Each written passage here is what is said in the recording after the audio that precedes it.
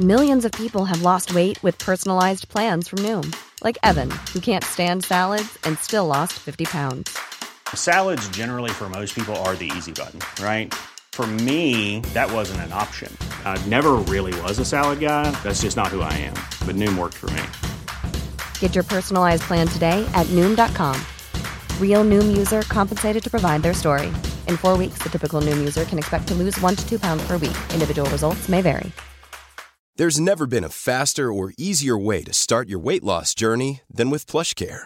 PlushCare accepts most insurance plans and gives you online access to board-certified physicians who can prescribe FDA-approved weight loss medications like Wegovy and Zepbound for those who qualify. Take charge of your health and speak with a board-certified physician about a weight loss plan that's right for you. Get started today at plushcare.com/weight loss. That's plushcare.com/weight loss. plushcare.com/weight loss.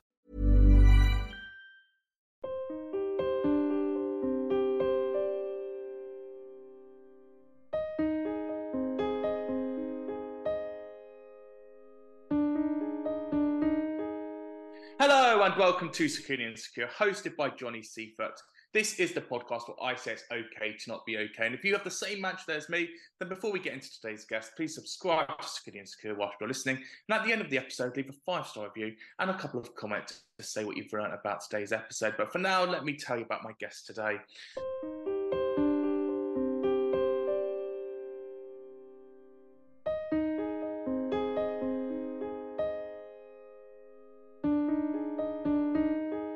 My guest today is an events manager turned influencer and YouTuber and now global Netflix star. Joining the 4th season of Too Hot to Handle, she represented the British girls and lasted up to episode 8 of the show, which included having a kiss that cost £6,000.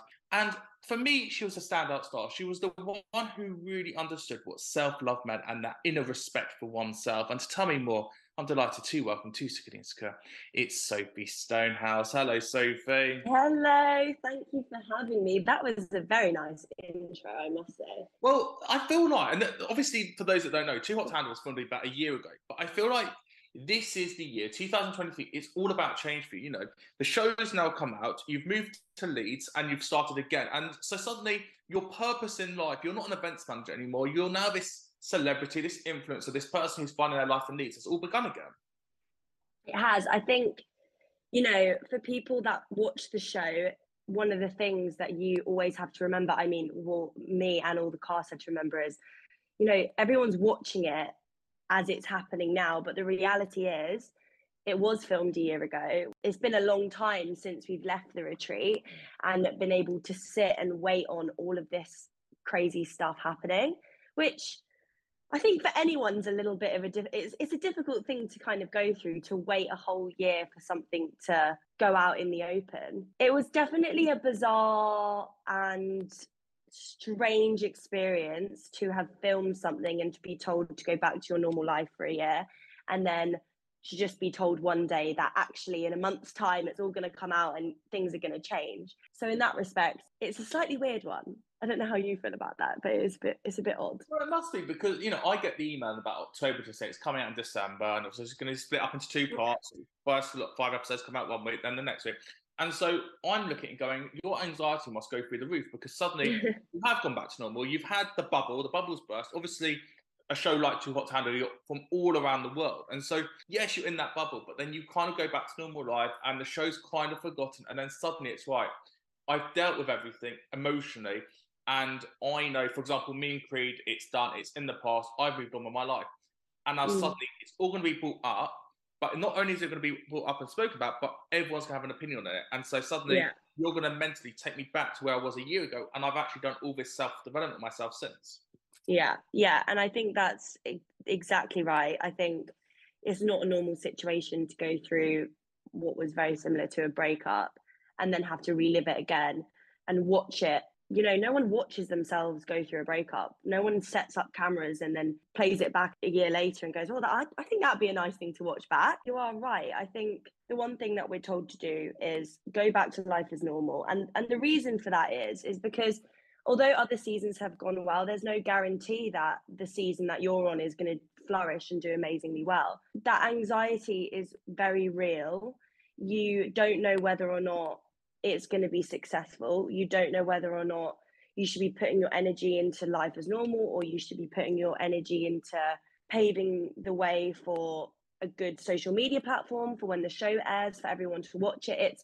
It's quite a stressful process, and that's completely honest. I think I definitely had my moments throughout the year where I was not okay at all. I was definitely stressed and worried and didn't know whether I'd done the right thing, but ultimately that's going to happen when you've got a year to think about it. That's a really long time to think about what could be. You know that something's coming and you just don't really know how it's going to go. It was stressful. Ultimately, when it did start coming out, the stress turned into excitement, and it's a stressful process. I can't sugarcoat it and say that it was rainbows and butterflies and it was really easy, because it really wasn't. And actually, watching the show back was a lot more emotional than I ever thought it would be. I don't think for anything in particular. I think the feelings of kind of getting over it I was definitely over it. Watching yourself cry on TV and get upset is like watching a close friend or a family member cry. It was really weird. So watching it back, I was like, I don't know why I'm getting so emotional at this, because I'm actually fine. I think watching it back is definitely an experience. It's very interesting what you said there. There's a lot actually you said that was really interesting, but something I really thought about was how you don't know how well the show's going to do, and so it is what do you do in that year. And I remember X on the Beach a couple of years ago. Mike Thaddeus from Love Island, who obviously sadly passed away, did that series, and that series never got shown. And I knew a lot of the people who had gone on that series, and they were like, well, what do we do? You know, obviously they're not going to show it. They're not going to go on X on the Beach again. And I think similar to Too Hot to Handle is that when you've got such a big year, and we know how important it is to get into social media, but you're investing into your social media. So let's say you've deleted your profile, you've started it again. You still got to build up that following, but then no one knows who you are because the show's not gone out yet. And so there's a weird limbo where it's like you've spent a year working on this portfolio of TikTok and Instagram, and yet you're doing it to an audience that isn't actually there. Is that fair to say? Exactly. 100%, because even though you can't predict it, the reality is, on previous seasons of anyone on reality TV, I think mostly on dating shows, but anyone that's got a previous following, generally speaking, will get a larger following once the shows come out. And for me, I had 2,000 followers, and I was what I like to call a keyboard warrior on TikTok. You know, I was the scroller. I never posted anything, and I was freaking out about posting on TikTok. I was like, oh God, I do not know how to use this, but I want to use this. I need to figure it out.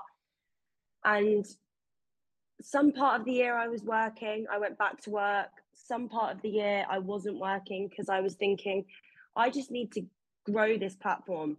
But at the same time, you're like, you don't throw everything away just in case it doesn't go well. So it is, it's hard. You're trying to toy with, do I just invest everything I've got into getting the best outcome on the hope it goes well, but at the risk it doesn't? Or do I just have a stable year, work 9 to 5, continue earning money, and then just hope for the best when it comes out? It's a really difficult place to be. And I navigated it the best I could. But, you know, a lot of the people from the show, especially my season, are models. You know, they've got their own businesses. They're financially established. I was working 9 to 5. I was like, this is going to be interesting. But I made it work at the expense of a little bit of stress. But I've definitely grown, and I've developed a lot as a human being in the last year, which I think is great, because no one can prepare you for, like you said, everybody having an opinion on what you do, what you say, and how you come across. So, well, I want to talk about the self-development you've done in a little bit, but just one more question about the social media aspect is obviously, you know, the show's going out as live. It's not like Love Island, which is as live. And, you know, for example, this year, Love Island has said the January series that family members are not allowed to get on the accounts of the people they're dormant for whilst they're in the villa. The show's going out of Too Hot to Handle on Netflix. It's available now. Obviously, it's been out for a couple of weeks now, but it's one of those shows that's not on linear TV. And so people are going to start watching it when they finish their previous binge. And so, yes, there will be people who watched at the beginning of December, but there'll be people who listen to this podcast or who've gone, well, I've been watching Loaded in Paradise, or I'm waiting for Love Island, then I'm going to watch Too Hot to Handle. And so suddenly February time becomes their month of watching Too Hot to Handle. How do you do the whole social media aspect of it when you're getting fresh comments every day of like, oh my God, I'm just watching on episode 1. And you're like, well, number one, episode 1 went out 3 months ago. Secondly, that's now a year and a half ago since it came out. And then mentally, you're like, I'm just getting on with my life. I don't want to be dragged back into this through the comments. I think that's a very fair point. And I think that, like you said, you know, people are going to watch it at different times of the year. I think when Too Hot to Handle first came out, I didn't watch the first season of Too Hot until the second season came out. I was introduced to the second season. I don't even think I watched the first season. I don't even think I've even still watched the first season. So I think it's a very fair point. I think bringing it back to kind of having that year, although it, you know, time has gone on and you don't necessarily want to go over it and go over it and go over it, I respect and I'm so grateful for the opportunity that I had, that in this year I've really kind of taught myself, right, okay, well, I've conditioned myself to that. Even in a year's time, people are going to be like, oh my God, Creed is this. What are you doing still being friends with this person? But actually, the reality is time has gone on. We all have developed as people. But I think from a perspective of a viewer, I really do respect the fact that people watch it at different times. And if people are rooting for you and only just starting to watch it, it's a respect thing. Like, I respect everybody that watches it and takes the time to come to my profile and comment. It's helpful for me, and I like seeing it. So I think it's a weird one, but ultimately that's just the way the cookie crumbles. People are going to watch it a year down the line, and it's just something that's just the reality of how this show works and the platform it's on. Well, look, let's go back. We'll get to Too Hot to Handle, but what I want to do with you, Sophie, is because a lot of people won't know you. They won't know your background. They won't know why you are the way you are, why you have so much investment into the self-love yourself. So let's go back pre Too Hot to Handle. Let's go back to those teenagers and those moments that made you who you were. So let's go to the school. What were you like in school? Where were you in the hierarchy? Because everyone would think if you're on Too Hot to Handle, you must be the populous girl of the year, top of the year. You had all the guys chasing you because that's what leads you to being a TV star that you are. I definitely wouldn't say I was the most popular in the school. I think I have always been a people person. So I take pride in the fact that I can get on with basically everybody. I was a part of a larger friendship group in the school. There was a massive group of girls. And I always found that even though there was a massive group of girls, I always found that naturally I would always have a few really close friends.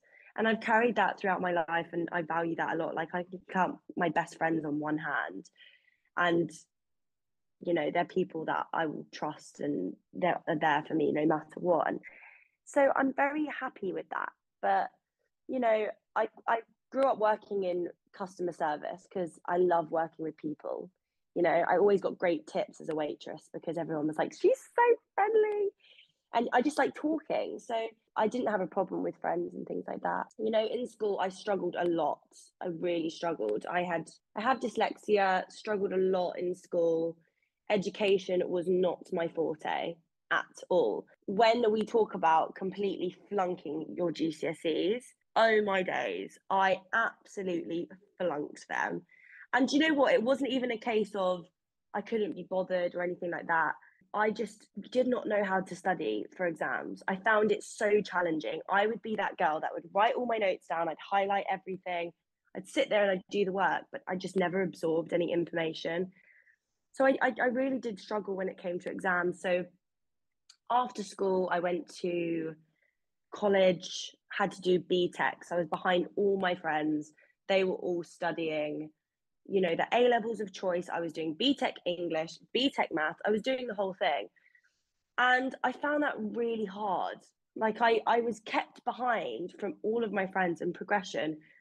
And ultimately, I was just like, I am not doing this. Like, I'm just, this is not where I want to be. So I dropped out of college after a month. I think I was there for a month, which definitely is a little bit hasty. But I dropped out and I was like, I'm going to go work in the city and I'm going to go do events.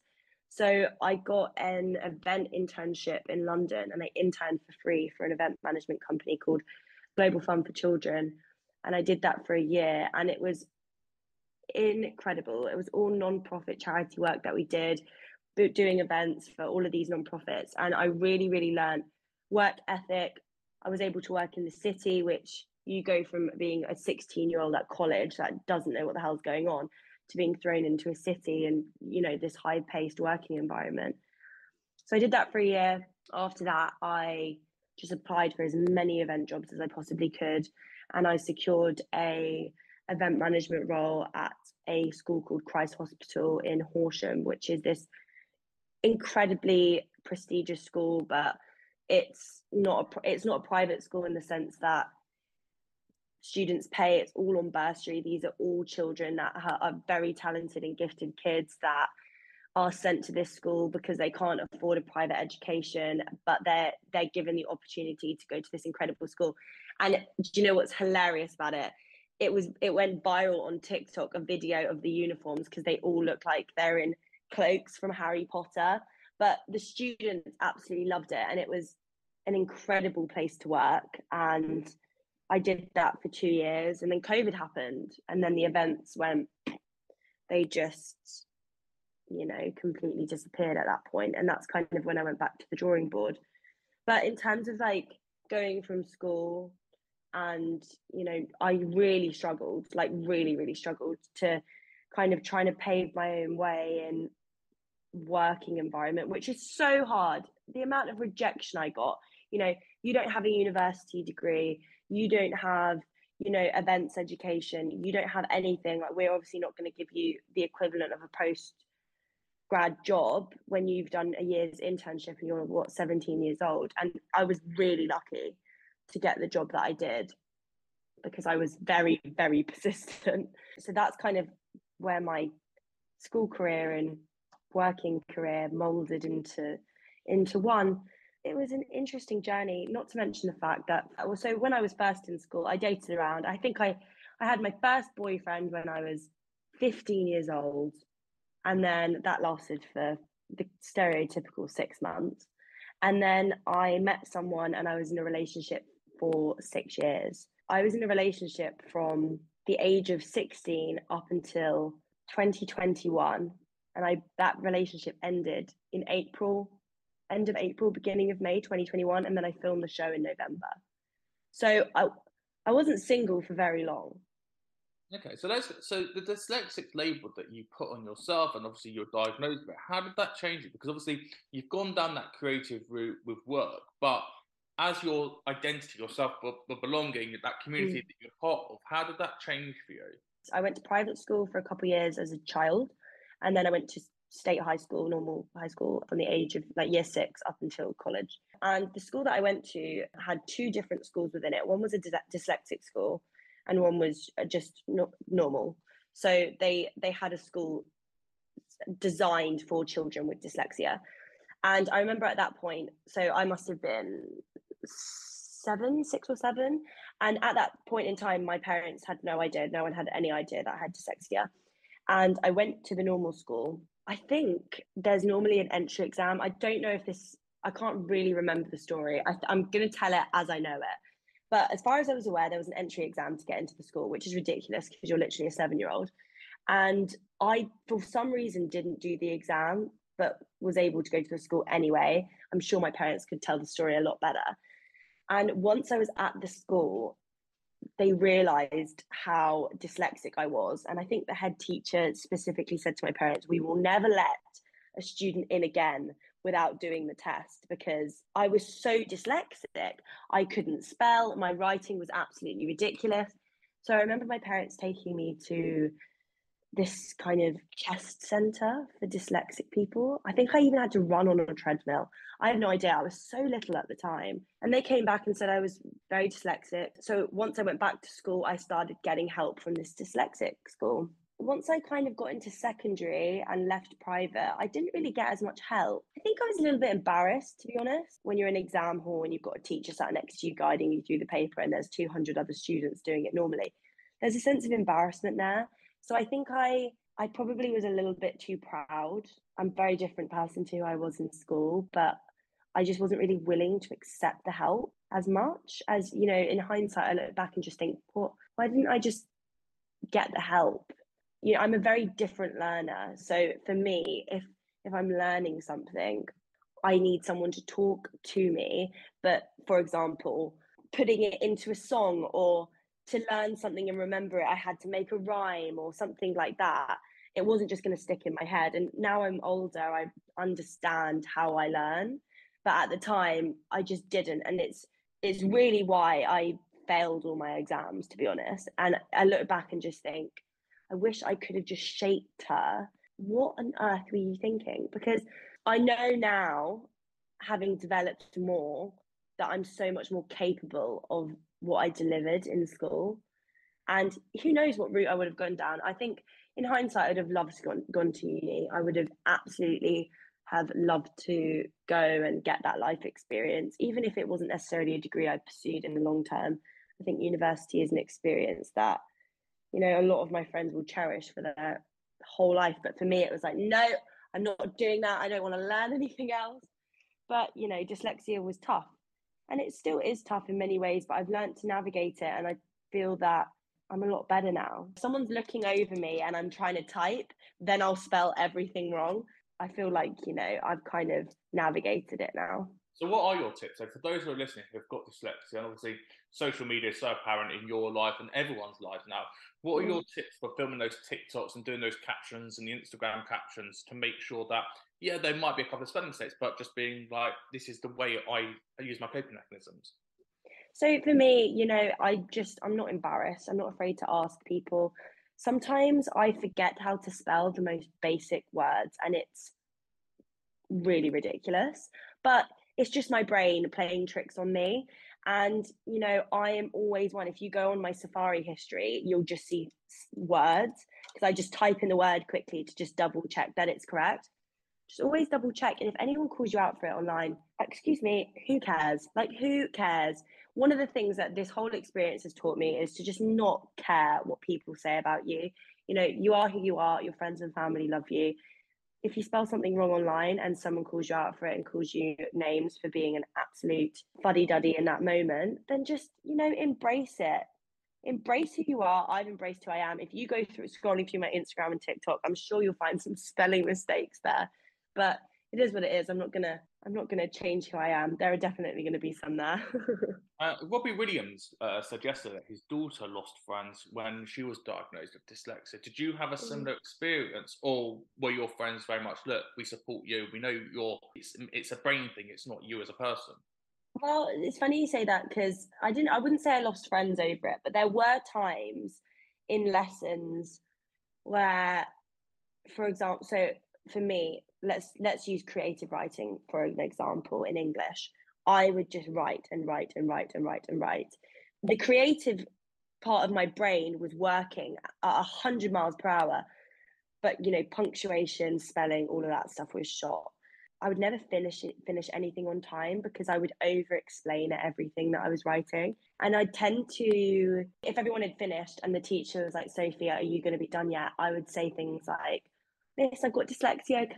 I said it a couple of times and I vaguely remember my friend saying, oh, there she goes again with the excuse. And I remember that because I don't think people took me seriously. And I think that's because I was a bit of a class clown.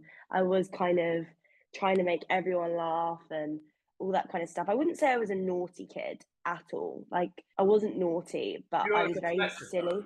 Reflecting away from the academia side, because obviously yes, your academics, you showed off that side. Yeah, exactly. So when it did come to a point where I was actually like, no, I actually am dyslexic, no one took that seriously. In terms of my friends, they would always go, oh, she's fibbing again, she's just joking again, which I don't think it massively affected me, but it made me, if anything, it's just made me realize that I was not really self-aware, and I could have really gotten the help, but half the time I was deflecting and I was like, no, I don't need that. But then when I actually did need it in the moment, everyone was like, well, you don't need that because you don't have it the rest of the time. So it's a tough one, but I think just owning it is something I wish I'd done. Well, look, you've owned it now, and I'm so thankful to you for opening up the conversation. And because you're going to definitely help people listening to this. There'll be someone listening who'll go, that is me. And now I understand why I became the class clown. Now I know why I Googled all the words, and it's not just me who has a history of words. No. I really appreciate you talking about that so openly. Well, do you know what? It's one of those things, I think I went and ended up working at an amazing school, and I don't think people would have necessarily thought, I don't think I would have thought I could have done that until I did it. But actually, dyslexia is not anything to hold you back. And 9 times out of 10, if you're dyslexic, you're a far more creative person. And people think that if you pass the exams that are creative, for example, I passed performing arts, art, all of the creative things, I passed with flying colours, no problem. And I think people just don't think that you've not done well, for some reason. But own your creativity. I'm way too creative for my own good. So. Oh, look, let's talk happier things. Happier, sadly. That's how you get it. So let's move the time forward. November 2021, obviously, you applied to get on this show called Wild Love. Let's go back one little step though. How did the application come across for you to get onto a TV show? So I was contacted via Instagram, which is very weird. I have no idea how they found me to this day. So I think I have something like 2,300 followers on Instagram. I was posting a lot though. I'd recently become single, so I was like hammering Instagram. I was just on it all the time. And someone messaged me and said, "Oh, we think you'd be great for this new dating show called Wild Love, blah, blah, blah, blah." And I was just like, this looks like a scam. The person who contacted me, the Instagram account, I think they had 1,000 followers, and it was all screen grabs of who wants to be a millionaire. And it did not look like a legitimate Instagram page at all. It looked like a scam. The only reason why I responded to the message was Mother's Day is around the corner. Find the perfect gift for the mom in your life with a stunning piece of jewelry from Blue Nile. From timeless pearls to dazzling gemstones, Blue Nile has something she'll adore. Need it fast? Most items can ship overnight. Plus, enjoy guaranteed free shipping and returns. Don't miss our special Mother's Day deals. Save big on the season's most beautiful trends. For a limited time, get up to 50% off by going to BlueNile.com. That's BlueNile.com. Planning for your next trip? Elevate your travel style with Quince. Quince has all the jet-setting essentials you'll want for your next getaway, like European linen, premium luggage options, buttery soft Italian leather bags, and so much more. And it's all priced at 50 to 80% less than similar brands. Plus, Quince only works with factories that use safe and ethical manufacturing practices. Pack your bags with high-quality essentials you'll be wearing for vacations to come with Quince. Go to quince.com/trip for free shipping and 365-day returns. There's never been a faster or easier way to start your weight loss journey than with PlushCare. PlushCare accepts most insurance plans and gives you online access to board-certified physicians who can prescribe FDA-approved weight loss medications like Wegovy and Zepbound for those who qualify. Take charge of your health and speak with a board-certified physician about a weight loss plan that's right for you. Get started today at plushcare.com/weight loss. That's plushcare.com/weight loss. plushcare.com/weight loss. Life is full of what-ifs. Some awesome, like what if AI could fold your laundry? And some, well, less awesome, like what if you have unexpected medical costs? United Healthcare can help get you covered with Health Protector Guard fixed indemnity insurance plans. They supplement your primary plan to help you manage out-of-pocket costs. No deductibles, no enrollment periods, and especially no more what-ifs. Visit uh1.com to find the Health Protector Guard plan for you. Because that Instagram account was following a couple of reality stars. So I was like, okay, that must be a legitimate page if they're following. Or that also I thought. So anyway, I responded to the message and we set up a phone call where asked me a bit about myself. I kind of was my true authentic self, asked me about my dating history, gave them the whole backlog on that, which was super entertaining for them. And just things like that. They got a bit of a feel for my personality. Then we had a Zoom call. Then before I knew it, we had a casting in London. And the whole time it was Wild Love, Wild Love, Wild Love. We had no idea that it was Netflix. Like, we actually didn't really know a lot. So it says a lot about us going on and just being like, yeah, I'll do that. We didn't really know that much. Did they not ask loads of questions about sex for you to go, oh, what show is this? If this is about winning money, what sex got to do with it? Oh, if that means sex and money, that must be too hot to handle because it's that time of year, or you didn't think it's November, it's that time of year they'd be filming it? Well, first of all, I had no idea that they filmed it a year in advance, so that wouldn't have even crossed my mind anyway. But it wasn't all driven around sex. It really wasn't. It was more driven around like dating history, like what kind of relationship do you want? Do you want a relationship? Are you keen for one? I was like, absolutely not. I do not want a relationship. Like, I just want to have fun, you know? So I truly believe that they hired people to set out a plan of action from day dot, because I truly had no idea. I think when you say dating shows, I'm thinking, oh, like, what could it be? But the whole premise of Wild Love was this adrenaline, being in these high intense situations with someone to unlock deeper feelings, which sounds kind of weird now, but at the time I was like, oh, that could be cool. And I spoke a lot about my experience with, like, I'm an adrenaline junkie. I snowboard, I'm big into like skydiving, I did motocross as a kid, I've done horse riding, you know, so I've always done like these kind of more extreme sports, and that was spoken about quite heavily throughout the process of, you know, interviewing, if you'd like to call it that, for the show. That was kind of what I thought it was. When we were sent to Turks, I was like, oh, what could be filmed in Turks? I feel like everyone wants me to go, oh yeah, I knew what show it was, but I actually didn't. And also, once we were there, any thoughts of it being any show completely went out the window, because 100 million% thought it was this bizarre show called Wild Love. When Mario Lopez came out, I was like, okay, it's definitely this.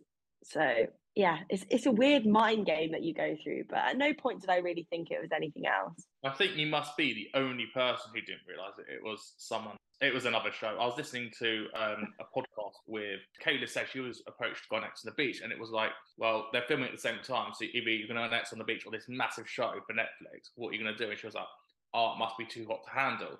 And therefore, really? People apparently knew that it was too hot to handle, but kind of played it down. So you must be the only person. Maybe it's a British thing. Maybe it's the English. Maybe it is. Maybe it is. I mean, the producers that we were talking to before even getting on the show were very good at tricking me. Also, you know, like, there's no budging them. Like, they're not going to tell you what it is. Like, they might as well be actors themselves. They probably are, and we don't know about it. But no, I remember when we first got in, there was a couple people that kind of thought, like, mentioned too hot to handle, and I was like, it isn't. No, it's not. It is. Like, I was so naive, and I think my reaction when Lana popped out of the sunroof really did sell it, because I was so upset. Like, I went, this is so ridiculous. But I went, so when the camera is on you and only you, and you're kind of in that small little room, like, talking about your feelings. So we call that confessionals. So, like, you're going into confess your feelings or whatever. In confessionals, so all of us, after that, we all got kind of separated and we went and did our confessionals. I was so upset, like, genuinely upset that it was a show, not for the stereotypical reason of, oh, we can't be sexual for however many weeks. Like, truly, I wasn't really that bothered about that. For me, why I was emotional and why I was so shocked was because I was just not ready to be in a serious relationship at all. Like, my 6-year relationship was the most traumatic thing ever. And I finally got into a point where I was, like, actually really happy being by myself. I was comfortable in my own skin again, which took a really, really long time. And I was excited about being there and just being myself. But once it was revealed that it was too hot, I was like, okay, the whole premise of this show is about building deep, meaningful connections with people. And if I really want to get the most out of this experience, like, ultimately that's what I'm going to have to try and do. And I just found the whole thing, like, really emotional, because I didn't personally feel ready to do it. It was almost like I was, like, forced into a situation where, not forced, that's probably the wrong word. I was in a situation basically on the other side of the world, in this incredible place, being encouraged to make deep, meaningful, like, connections with people that I really just was not ready to make at all. So I wasn't thrilled about it being too hot, to be completely honest. Well, that's the problem as well, is that even though the rule is basically do not have sex and you can win $200,000, realistically, and we know this as a viewer, it's overtly sexual, because we know there's going to be rule breaks. And so suddenly there's almost a pressure on you as well, that you are on TV. It is a TV show being filmed for 4 weeks. You know what you're getting yourself into effectively. I know, obviously, the process, but to start that show is if you want that screen time and you want the social media followers, you're going to have to adapt your personality a little bit to be a little bit more overtly sexual so you get the screen time subconsciously. Yeah. How did you deal with that whole pressure? Because obviously we saw that connection with you and Creed, but like you said, you've just come out of a relationship. This is on TV. This isn't a world you're used to. You've not got an influencer reality background like some other people do already, and yet you're going straight into this. Was that connection with Creed real? And if it was real, how did you deal with that being on camera, being played out, when also you're like, I don't want anyone at home, when they know that it's coming out, to judge me that I've moved on so quickly, because that's not actually the norm. Yeah. Well, I think, so when everyone walked out, we kind of got let's say the first day to kind of like really have an opinion on everyone, because the one thing I do remember very vividly is my first impressions of everyone, because you're literally in a situation where you're asked what your first impressions are of that person in detail. So you kind of remember it. And I remember seeing everyone for the first time, and there was no one that I fancied at all. I thought Nigel was very good looking. And I actually remember standing there and being like, wow, this is a very good looking group of people, like naturally good looking. I don't feel like anyone was fake looking or anything like that. Everyone was very naturally beautiful, guys and girls. But there wasn't anyone there that I was like, you're my type. There's a sexual attraction there in some way. So I basically kind of at the beginning was like, oh, this is just going to be a nightmare. Like, there's no one here that I fancy. And then as kind of time went on, I got chatting to Creed, and we had a lot of similarities. So obviously not everything makes the edit. You know, there's times where we'll talk about what's your mum like? What do you have siblings? Like, we have those conversations, obviously. And we just had a lot of common ground. He had just started developing a business. I had kind of started developing a business with my dad. You know, when you have conversations with people and you say something that you like and they're like, oh, me too. It kept happening. And I was like, okay, this isn't necessarily a person that like sexually I would go for, let's say, on a night out. But morally, I felt that morally we had a lot of common ground. And I was like, okay, actually, this is kind of different. This is different from what I'd normally go for. Let's go for it. So I kind of made the decision that he was the one I was going to beeline for before the reveal happened. And then after the reveal happened of it being too hot, I was like, okay, well, I'm not ready to like form anything, but like, let's just kind of go with it. And I did. And to be honest with you, like, even though, like you said, it might be in the back of your mind that, you know, this is a TV show, airtime, blah, blah, blah. Actually, I didn't really think about it at all. I kind of was like, right, I'm just going to throw everything into this and like see what happens. And I did obviously end up developing like real feelings. And I think him and I were getting to know each other. So we filmed for 4 weeks. I think the first set of grenades came in after like near the end of 2 weeks, I think, or maybe midway, halfway through. And then the second set of grenades came in like a week before we finished filming. So we had like 2 solid weeks to get to know one another. And obviously you're with each other constantly. Like that time feels quite long, you know? And I felt that we had developed quite a strong connection with one another. Like, he'd never had a relationship before. Obviously, I'd had a long-term one, and he opened up to me about a lot of the things that, you know, like sensitive stuff, which gave me the indication, although that we weren't being like relatively affectionate with one another, the stuff we were talking about gave me indication that like he trusts me and things like that, and that we were moving forward in a progressive way. Does that worry you, though, that you're both from the opposite sides of the world and you're forming this deep connection? You've been in a 6-year relationship, so you're only used to something really intense, and yet when this show finishes, the likelihood of it carrying on afterwards, when you're getting so deep and he's never had a girlfriend before, is almost going to vanish. Yeah, well, it's funny you say that, because I feel like I was blind to that, and to him that was relevant, because obviously once Flavia came in and he made the decision to get to know her, I was very, very shocked. Like, I I could not believe it. I was like, hang on, what on earth is going on? And I just didn't know what was real at that point. That's honestly how I felt. I was like, okay, like surely based on everything that had happened and everything that we'd spoken about and like the connection we built, I was like, surely like this is set up. Like surely this is a joke. That's genuinely what I thought. And I felt, and I don't even think this is his fault. And I even said this like afterwards.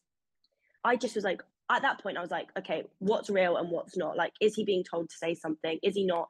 And the reality is, you're never told to say anything. But I couldn't wrap my head around it. I was like, what is going on? And it wasn't because I didn't think he was capable of turning his eye to someone as beautiful as Flavia, because anyone is. I was just so confident in this connection that we built. And I was just so shocked about it. I was so shocked. So later on, we were able to have a conversation privately. And he pretty much was like, look, you know, the reality is that, like you said, he lives on one side of the world, I live on the other side of the world. And we, if anything, even though we've built like a potential relationship that could form, and I think in other circumstances it probably would have worked. And I think we both agree that. But actually, I think the reality is that we had built a friendship as well. I don't want to take his words, but the impression that I got was, you know, like we have built a good friendship. And the reality is like, this isn't going to work on the outside world. Like, why ruin it? Why ruin what we've got as friends to like pursue something and then like just not be friends kind of thing? And I understood that. And like, ultimately, after all of that happened, I just checked out. Like any single thought that anybody had of kind of being strategic or wanting airtime, I just didn't care. I was like, do you know what? Like, I'm not going to put myself in a position where I'm pretending to like people or not like people. I liked everyone, but I'm not going to pretend to like be interested in someone in that way for the sake of this show. Like, I'm just not going to do it. Like I've taken this so hard and it's been such an emotional effect on me. I'm not going to pretend or force myself. Like, I checked out. I was like, I am not ready to be in a relationship.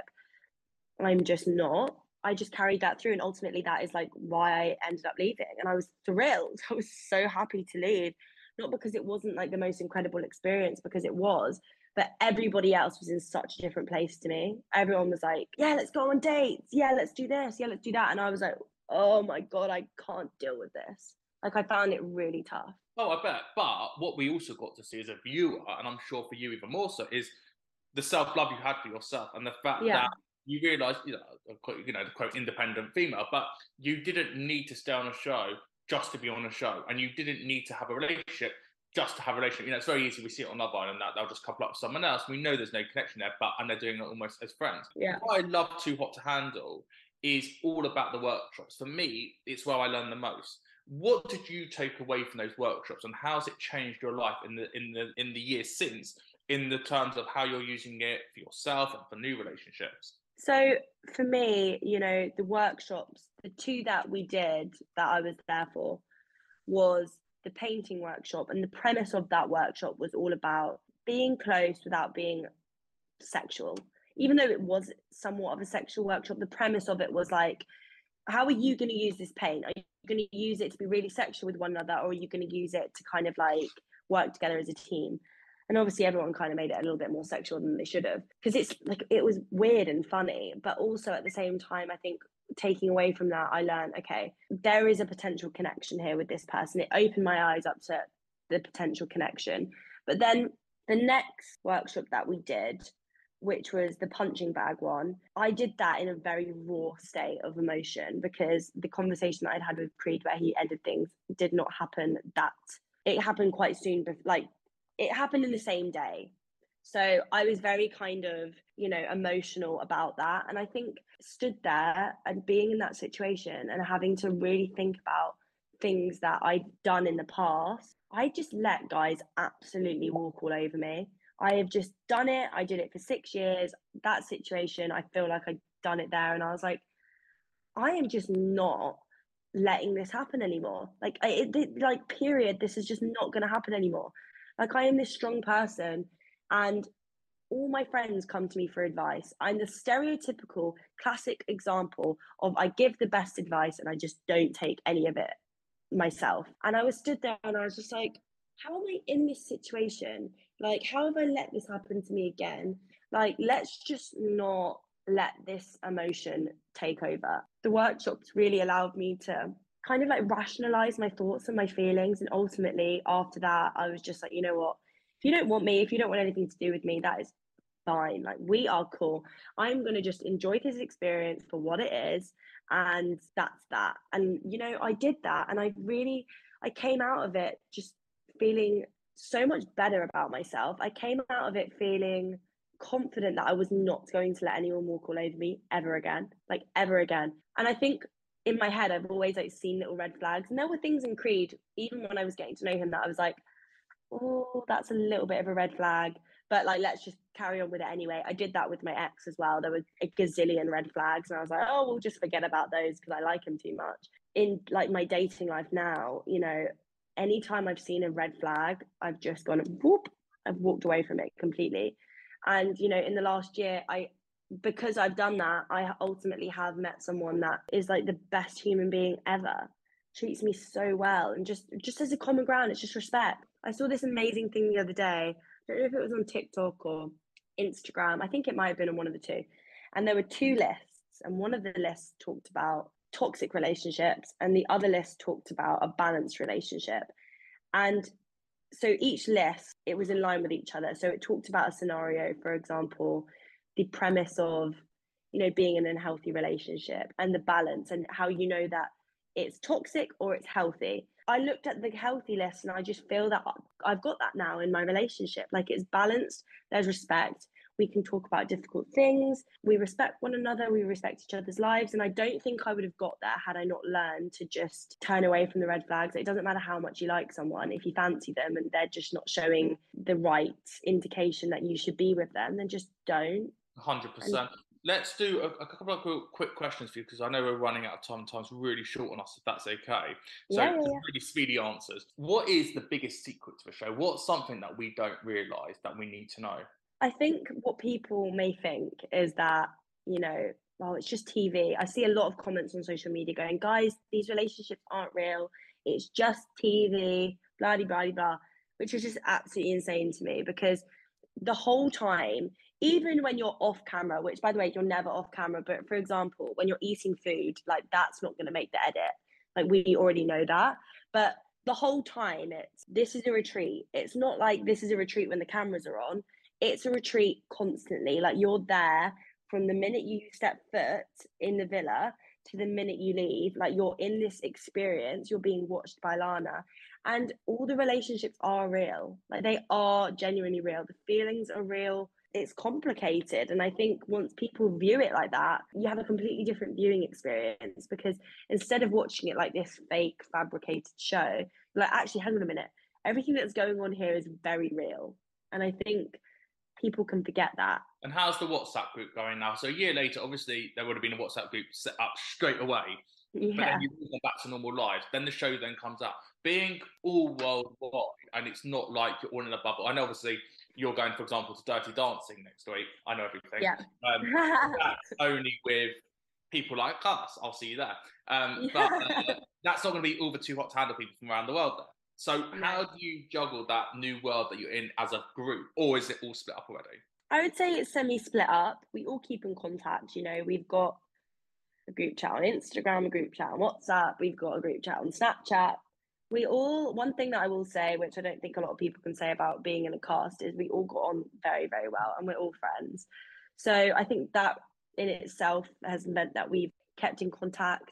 It varies. There's times where there's a lot of communication and there's time where there's not. And also there's certain people within the group that you'll speak to more than others. I think when the show first came out, we were all talking a lot and it's kind of died down a little bit because everyone is trying to navigate how they want to use their platform. You know, not everybody's going to use it in the same way. And everyone's working really hard to get the most out of this experience and kind of pave their way and try and build a career out of this. And that's what I'm doing, especially. So it is difficult, different time zones and things like that. But we all share a common ground of sharing this incredible experience with one another. And I think that will forever live on, and we will always be friends in that respect. And anytime that one of us is in the other person's city or country, we'll do our very best to meet up and to have a good old chinwag, like the Brits like to say. Okay, final question for you, Sophie. Let's bring this conversation all together. Yeah. How do you look at your mental health since the experience? You know, obviously being you're in a new relationship now, which you've just mentioned, and yet your partner, who you don't want to disclose, which is absolutely fine, is having to watch this version of you that there's some elements of you that you probably wouldn't want to give away so early on. When you look at the filming process, being on that TV show, the comments coming in now on social media, how are you mentally doing now? I'm doing a lot better now. I've always suffered with anxiety. I've gone through different points of my life where I've been super anxious and then not anxious. The couple of days before the show came out, my anxiety was ridiculous. I wasn't sleeping. It was a mixture of anxiety and stress and excitement, and it was a lot. I felt like, you know, when you're a kid and you're waking up on your birthday or something like that, and you're super excited the night before, but also it was just a mixture of anxiety. So it was a lot. It's calmed down a lot. Like, I'm not going to sit here and say I don't get anxious and stressed. Like, I do. I'm a human being, you know. I get anxious, I get stressed. It's a lot. Navigating my relationship through this has been tough, you know. Like we've said previously, this happened a year ago. For new people watching it now, it doesn't really bother me that they're going to contact me and ask me questions about it, even though it happened a year ago. But for my relationship, they're having to deal with people asking me if I'm still with someone else and me having to communicate with that person. And, you know, it's tough because they're watching a relationship of mine happen and unfold on screen, which how do you prepare someone for that? You just don't. But we have been super transparent, super honest. I've been super open about everything. You know, I'm not the type of person to hide behind any walls. I've been very black and white about it, and we've navigated through it. And if anything, we're stronger now. And the reality is, it's a stressful industry to now be a part of. Like, you never have a steady income. It fluctuates. 1 minute you've got work here, 1 minute you've got work here. It's not a 9 to 5. You're working 24/7. But I'm extremely grateful and happy, and I am all about manifestation and gratitude and all that stuff. And I know that however it ends up being and however it ends up playing out is going to be exactly the right thing for me. So I think that in itself is just...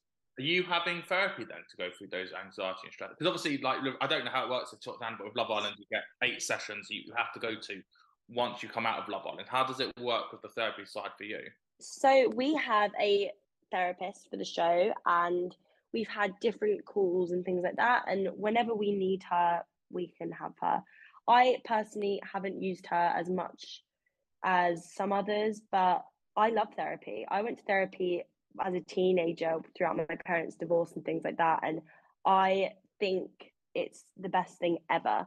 So I've had different sessions and stuff like that, and I think the one thing that I've made sure that I've done throughout the whole process to keep my mental health in check is self-love, getting enough sleep, eating well, drinking loads of water, you know, being positive, having exercise, and just remembering that, like, no matter what happens, no matter whether you do very, very well or it's an absolute flop, there are your family and friends around you that absolutely love you and support you, and just be grateful for the experience that you've had. And no matter what happens is what is meant to happen. And that's truly what's guided me and kept me through.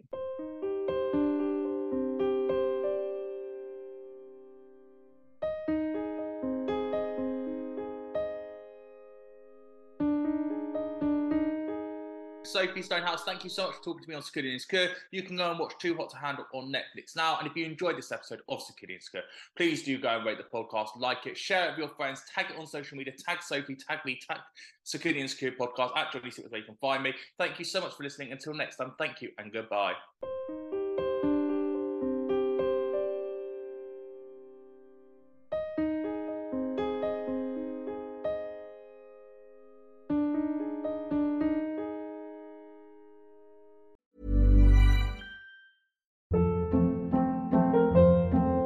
Hold up. What was that? Boring. No flavor. That was as bad as those leftovers you ate all week. Keke Palmer here, and it's time to say hello to something fresh and guilt-free. Hello Fresh. Jazz up dinner with pecan-crusted chicken or garlic butter shrimp scampi. Now that's music to my mouth. Hello Fresh. Let's get this dinner party started. Discover all the delicious possibilities at hellofresh.com.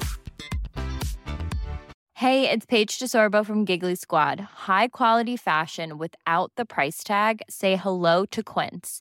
I'm snagging high-end essentials like cozy cashmere sweaters, sleek leather jackets, fine jewelry, and so much more. With Quince being 50 to 80% less than similar brands. And they partner with factories that prioritize safe, ethical, and responsible manufacturing. I love that. Luxury quality within reach. Go to quince.com/style to get free shipping and 365-day returns on your next order. Quince.com/style.